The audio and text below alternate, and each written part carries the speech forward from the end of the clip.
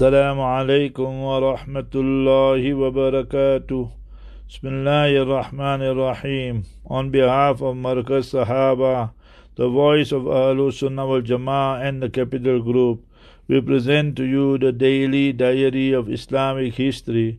It was on the 23rd of Dhul'Hijjah 1385, corresponding to 14 April 1966, Abdul Salam Arif, the leader of the Republic of Iraq, was killed in a plane crash.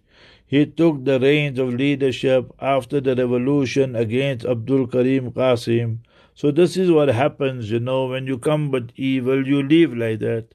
And obviously some enemies are involved. We would know about Ziaul Haq in Pakistan, that remember the enemies, the Western powers were involved in assassinating him.